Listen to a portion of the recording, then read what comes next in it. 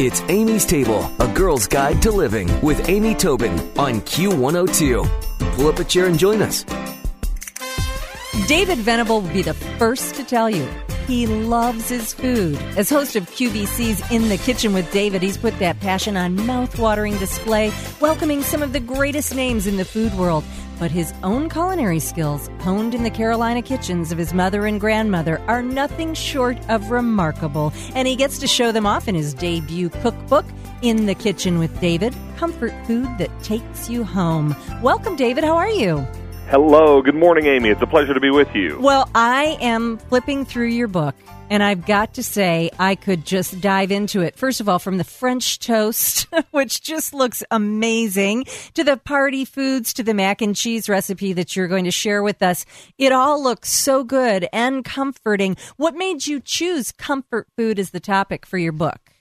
Well, on QVC's In the Kitchen with David, this is the type of cooking we do all the time. I really love relating to home cooks, where we live and how we cook. And even though I was raised down south and was raised on lovely comfort food, I've come to understand that comfort food isn't just confined to the South. Comfort food is the food we all know, that we grew up with, the kinds of food that our moms and dads and grandmothers made for us coming along, the kind of food that you hope to come home to again. And so I really felt like when it was time to write a cookbook, it was important for me to go back to my own roots, but also really to what makes everyone comfortable in the kitchen, what makes everyone comfortable around the dinner table, and these are comfort foods of all different varieties. So I really felt like a book like this would really speak to a larger segment of people, because this is the kind of food that I think really helps to remind us of where we come from and the kind of food we hope to come home to again. Well, I couldn't agree more, and it's funny because food trends come and food trends go, but if you look at things like the mac and cheese that we just talked about, there's certain foods that stand the test of time, and they're all comfortable. And ironically, they're all relatively easy to prepare. Wouldn't you agree? I would completely agree. And to your point, what is more comforting and more universal than a beef pot roast for Sunday dinner? Exactly. Or, the macaroni and cheese you speak of. And I think these are the kinds of recipes that not only get passed down from generation to generation, but to your point, they are very easy to achieve in the kitchen. All of the recipes in my book are recipes that I think are accessible. These are ingredients that if you don't already have them in your pantry, you could very easily find them at your local market. There's nothing exotic in the book. But there are a few recipes that I like to put what I call a David spin on them and kind of give them a little bit of a different twist.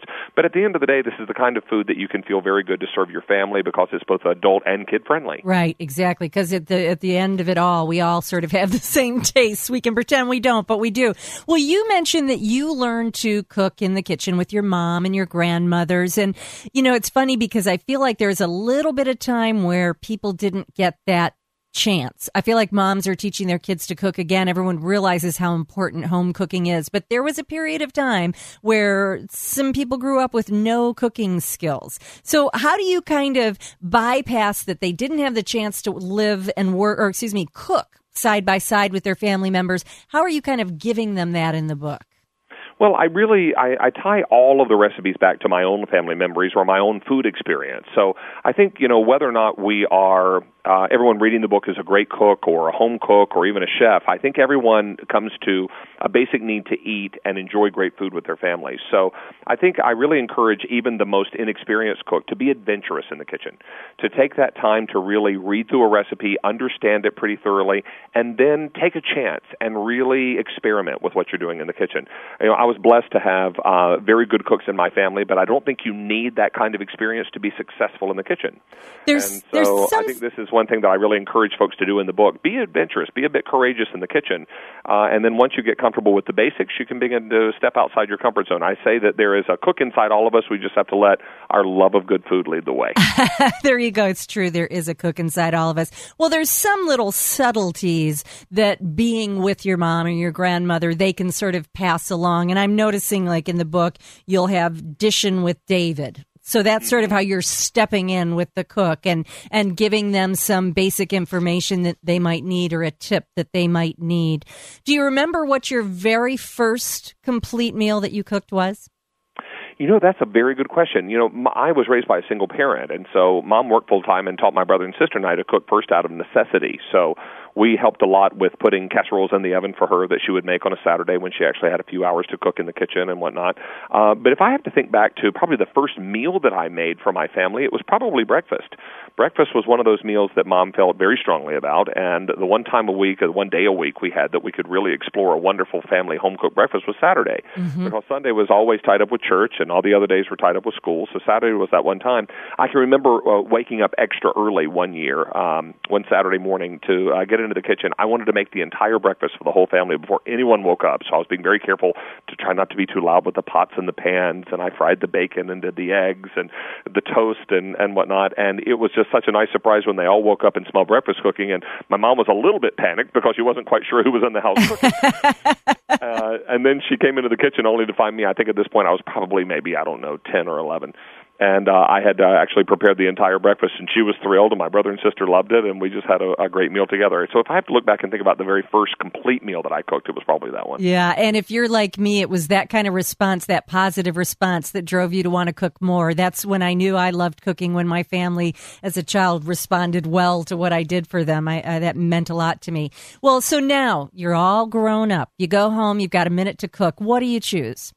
Oh, my goodness. I still love the comfort dishes, and I love doing those kinds of things. I'm a believer. I was raised on casseroles, so I think casseroles during a time when you have little time in the kitchen are usually very, very quick and easy things to do. Sometimes I'll make them ahead of time, freeze them, those kinds of things. I love that kind of cooking. But I also really love, really hearty, wonderful soups, stews, and chilies.